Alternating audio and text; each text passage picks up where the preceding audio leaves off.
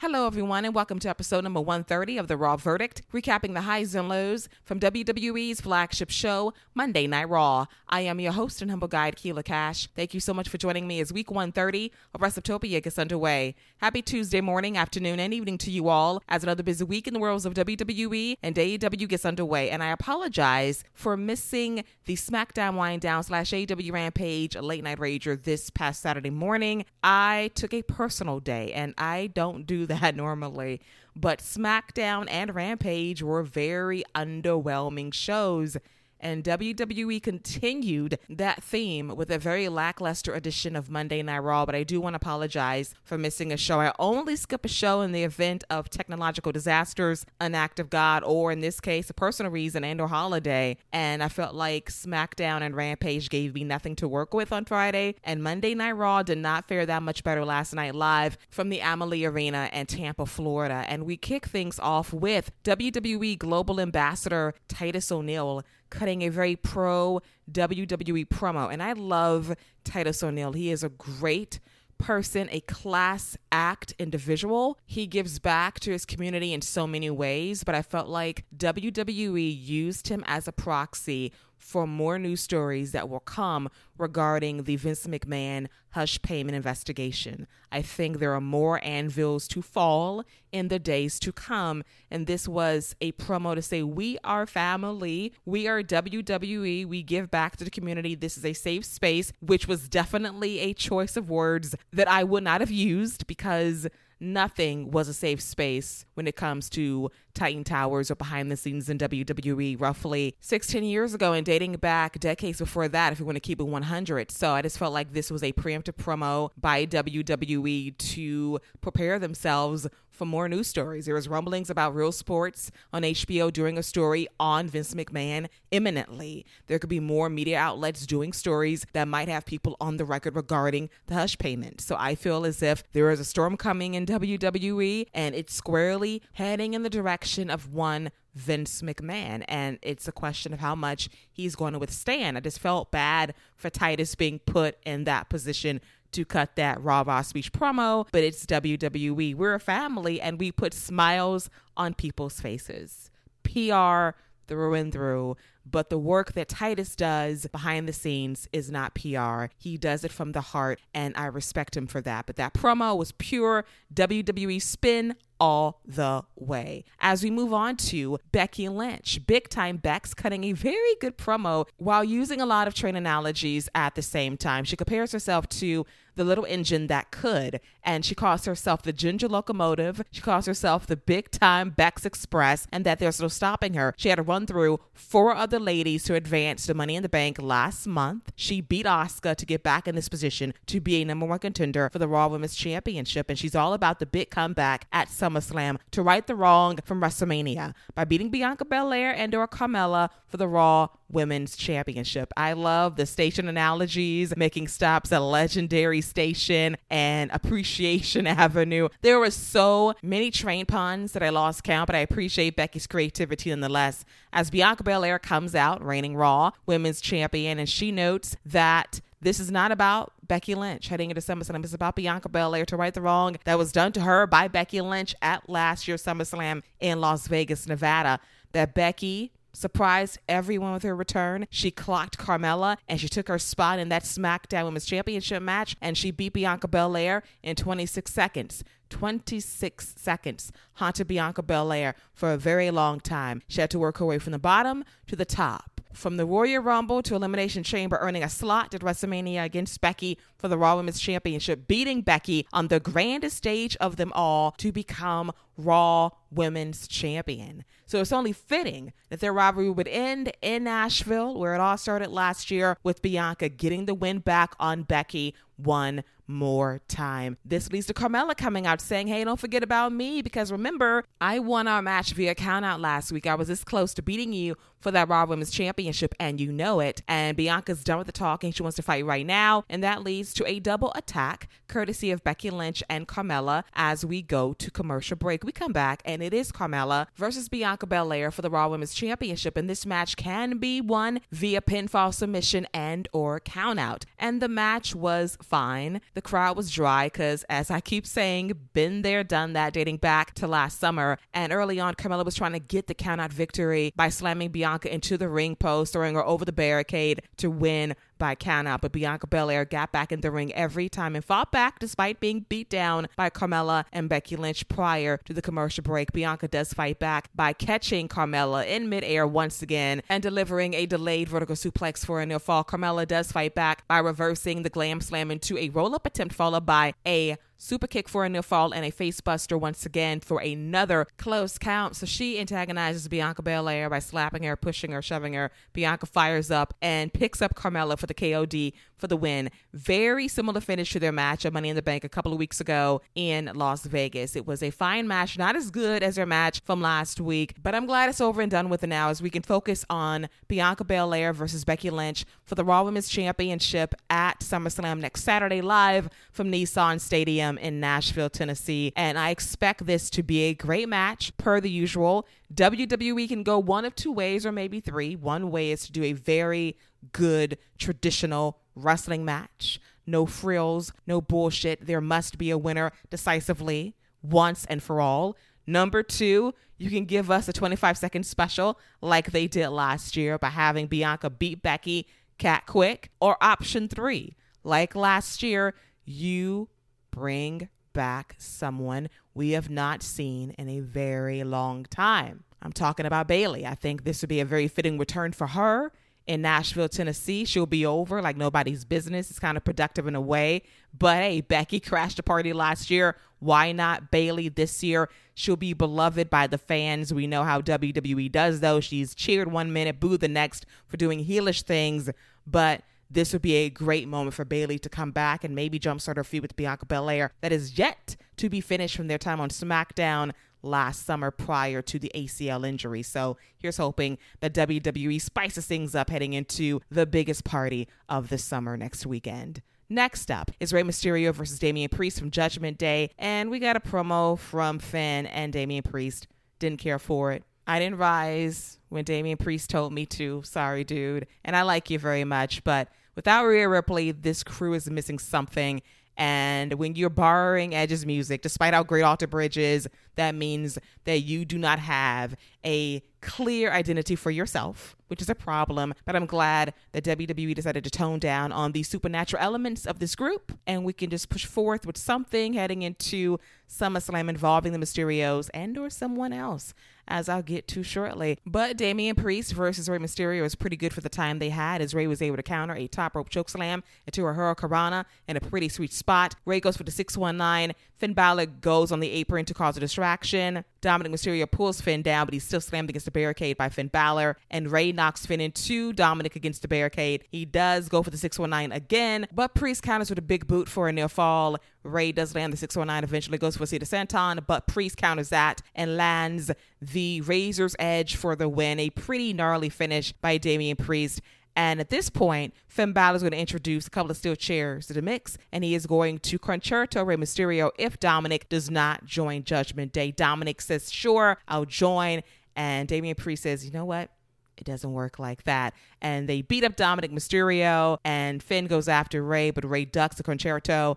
And I'm thinking that in honor of Rey's 20th anniversary in WWE next Monday, this will lead to the return of Edge, because we get another promo this week, very cryptic, of course, showing Rey's mask and The Undertaker's urn. Two more classic feuds involving Edge's time in WWE way back when, even though he's here and now, still kicking ass in 2022. So I expect this to be a true MSG moment next Monday. And I know there's a concern of, will fans forgive Edge for what he did before WrestleMania when he went after AJ Styles and turned on the fans for reasons? He's Edge. He will find a way out of this predicament and get cheered by saving Rey. And I think short term, Rey and Edge would be a great fucking team. And maybe that might stoke some jealousy in Dominic to get some semblance of a personality because he needs something right now. He had a great debut a couple of years ago against Seth Rollins at SummerSlam 2020 at the Thunderdome. And since then, it's been a slow regression of where he was then versus where he is now. And I think he needs some time on 2.0. He might need time on the indie scene to truly figure out who he is as a performer, because you're living under your father's shadow, which is all well and good, but at some point you got to step out on your own and prove your worth to figure out who you are meant to be as a wrestler at the end of the day. Next up is the return of Kevin Owens and the KO show with special guest Riddle, as Riddle faces Seth freaking Rollins at SummerSlam next Saturday on Peacock. And KO notes that he had to take a break from WWE for a few weeks because he almost lost his mind over this entire Ezekiel Elias situation dating back to the Monday after WrestleMania, and he had to go on a nature retreat, do some meditation, be one with nature, and he wishes Ezekiel and Elias the best. He lies. He wishes them the worst. He wishes for them to fail on every level, but this is not about them. It's about him, and it's about Riddle, and he tells Riddle, listen, I know what it's like to lose your best friend because Seth Rollins was my best friend, and then he abandoned me, betrayed me when I needed him most. And Randy's not by your side right now due to injury, so maybe we can join forces and become Bro KO. We could be the top tag team on Monday Night Raw. What you say? And Riddle calls out Owens for being a liar, and Owens notes, hey, Randy is the biggest liar and snake in WWE history. How dare you compare him to me, because we are not one and the same. Riddle gets seen offended by the Randy slander. He gets up to go after KO, and that leads to Rollins' music hitting, and it's a fake out the first time. Second time, not so much, as Rollins attacks Riddle from behind and lands not one, but 2 curb stomps on Riddle ahead of their match at SummerSlam next Saturday in Nashville, Tennessee. And after that, it is Seth Rollins versus Ezekiel again from last week. And I have to say, despite the copy and paste nature of this rematch, I enjoyed it. The crowd, unfortunately, was dead most of the way through. They kind of popped for the near falls, as Ezekiel is a really good worker. I see the improvement, but he is absolutely generic personality-wise. He's creator wrestler from 2K22. He needs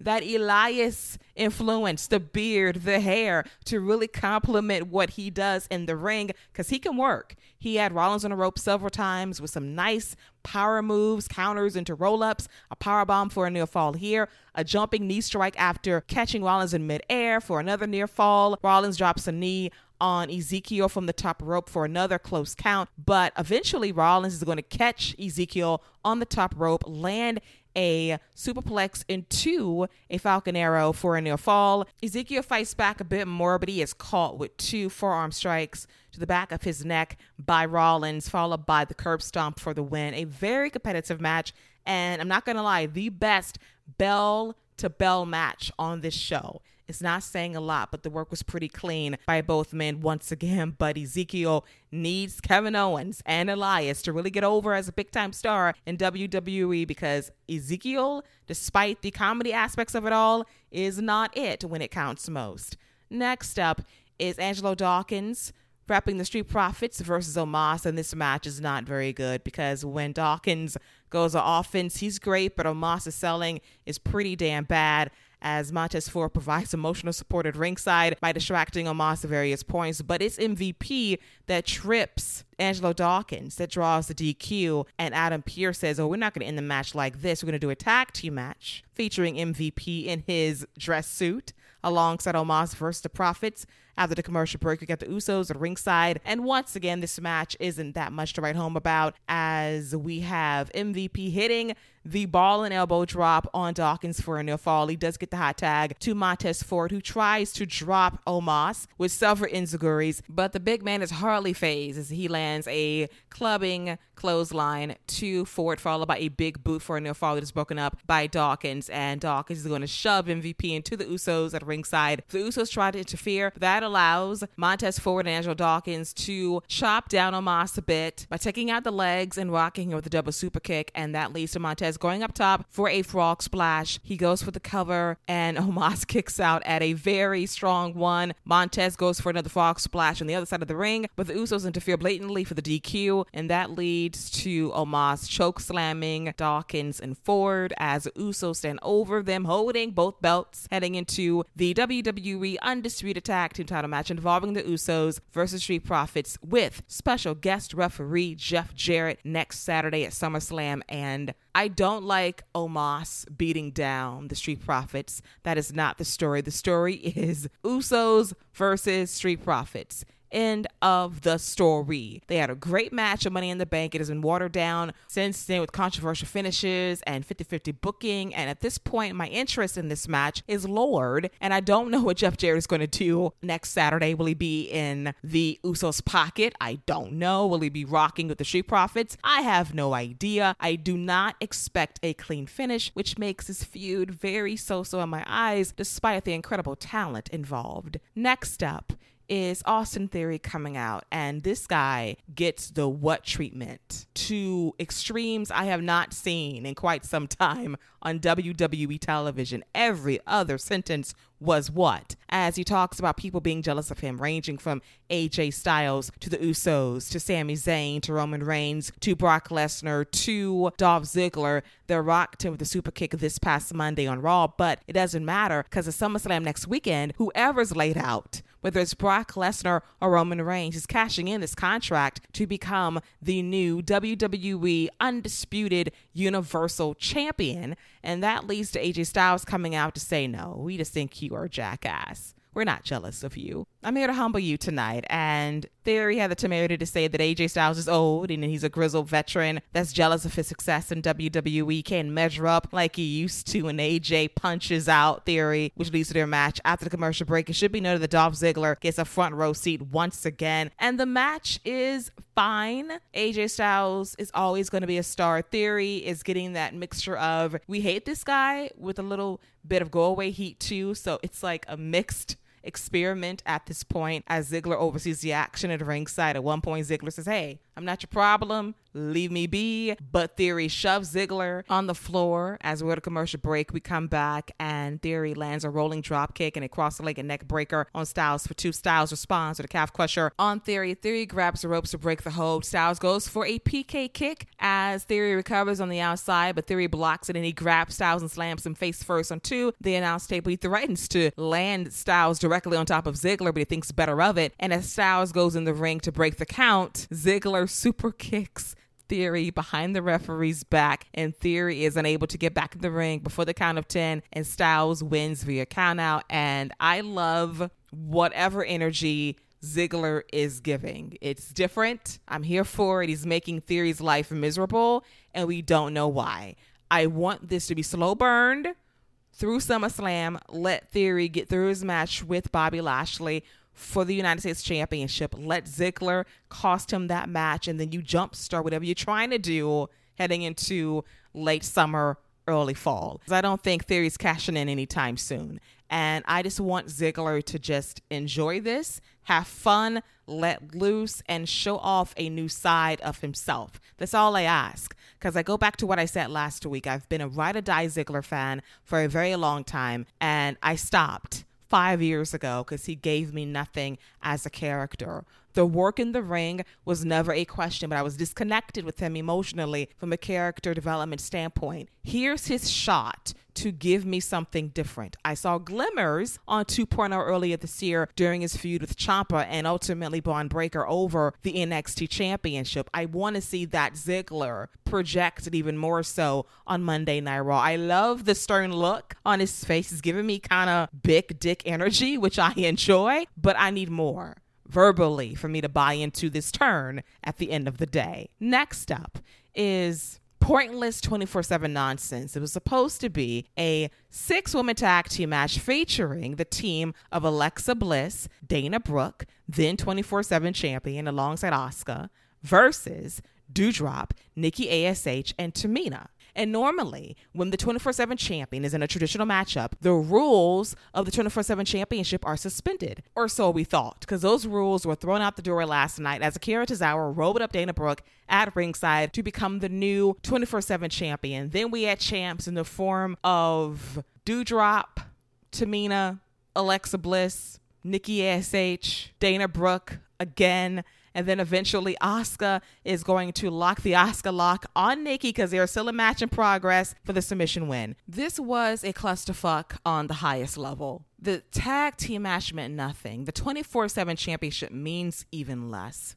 And I'm over it. I'll never forget 3 years ago, this month, Mick Foley introduced the championship. It was supposed to be Raw After Dark. It was going to be black and white graphics signaling something darker and edgier after 10. And we got that for 2 weeks, and the 24/7 championship has meant jack shit ever since, with the exception of R-Truth holding that championship at least 50 times. Otherwise, I don't care about it. We get some funny moments here and there, but otherwise, it's a waste of time. Alexa Bliss touching that championship. Just no.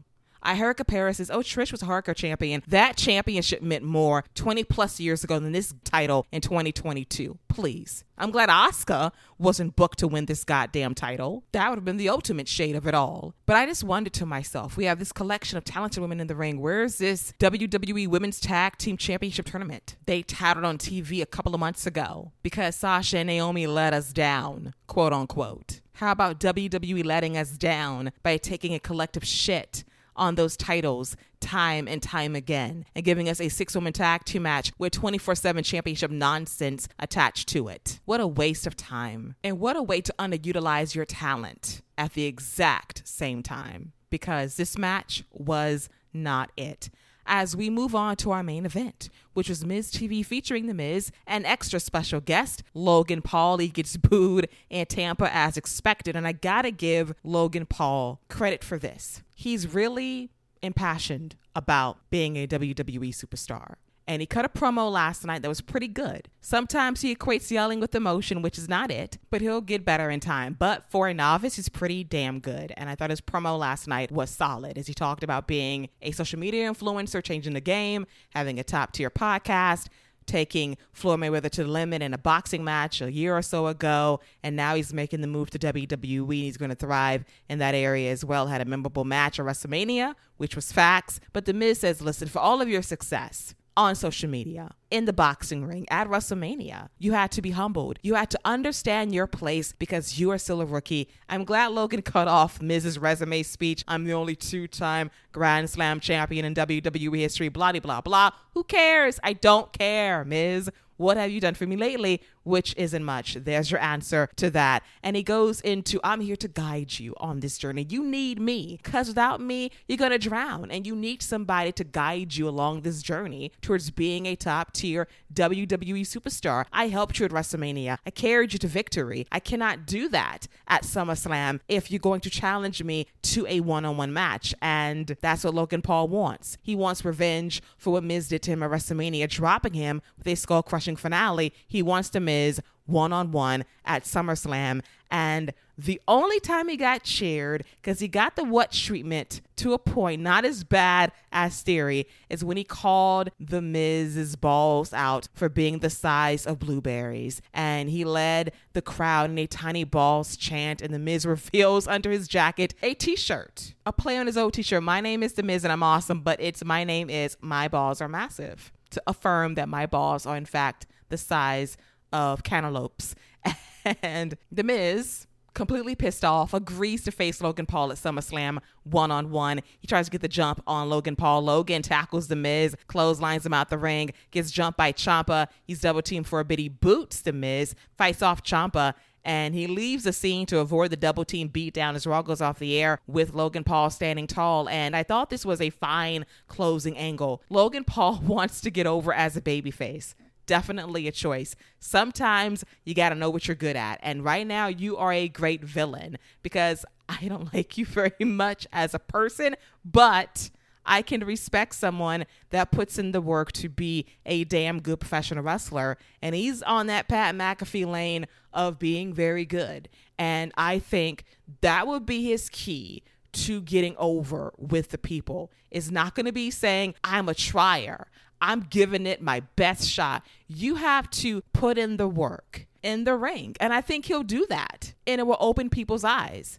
You can't make people cheer for you, but you can make them begrudgingly respect what you can do. And I think he can be a very good wrestler. He showed that at WrestleMania. And I think he'll show it at SummerSlam in a couple of weeks' time. That's how you earn the crowd's respect. You got to show them what you can do. If you want to be beloved like Bad Bunny and Pat McAfee and Johnny Knoxville, Wee Man to a greater extent, you got to put in the work. You got to give the people a show and a reason to connect with you. If you can bring that charisma to the ring, there is hope for you. Your reputation precedes you in many ways, but in some cases, your hard work can supersede it. But you just can't demand a crowd reaction of cheers. You got to earn it. I think he'll do it, crazily enough, because he is a kind of guy that's not going to give up. He's persistent, and I kind of respect him for that, despite my indifference towards him most of the time. And this wraps up a pretty disappointing episode of Monday Night Raw, sponsored by DQ, not Dairy Queen, but disqualifications, a count out here and there, and just booking nonsense up and down this show. It appears that WWE is definitely hyping MSG next Monday as the show of shows. Because the last time they ran New York, it was a great fucking show on SmackDown. So I expect them to really bring it with Rey Mysterio's 20th anniversary, Roman Reigns in the house saying, hey, I run New York. He did that promo last fall. He'll probably do it again with a touch more endearment and swag. And I'm looking forward to it. And I expect Edge to return next Monday at Madison Square Garden, the world's most famous arena. I'm here for it. And I think WWE has to deliver a go-home show that sells us on SummerSlam, because the hype has fallen short thus far despite the potential of the card on paper. And on that note, this wraps up episode number 130 of The Raw Verdict, recapping the highs and lows from WWE's flagship show, Monday Night Raw. I hope you enjoyed it. As always, you can follow me on social media at Lady Wrestling X on Twitter and on Instagram at WrestleTopia. They can find me tweeting and gramming of these podcast shows that drop on the semi-daily, recapping Monday Night Raw, NXT 2.0, AEW Dynamite, Friday Night SmackDown on Fox, and AEW Rampage on TNT. You know what to do, such WrestleTopia, and follow me on Apple Podcasts, Amazon Music, Audible, Google Podcasts, Buzzsprout, iHeartRadio, Stitcher Radio, TuneIn plus Amazon Alexa, and Spotify. I'll be back tomorrow morning with episode number 78 of the NXT Nightcap, recapping the highs and lows from WWE's developmental brand. Until then, enjoy your Tuesday. Stay safe out there, and don't forget to wash those hands. See you later, boys and girls. Take care.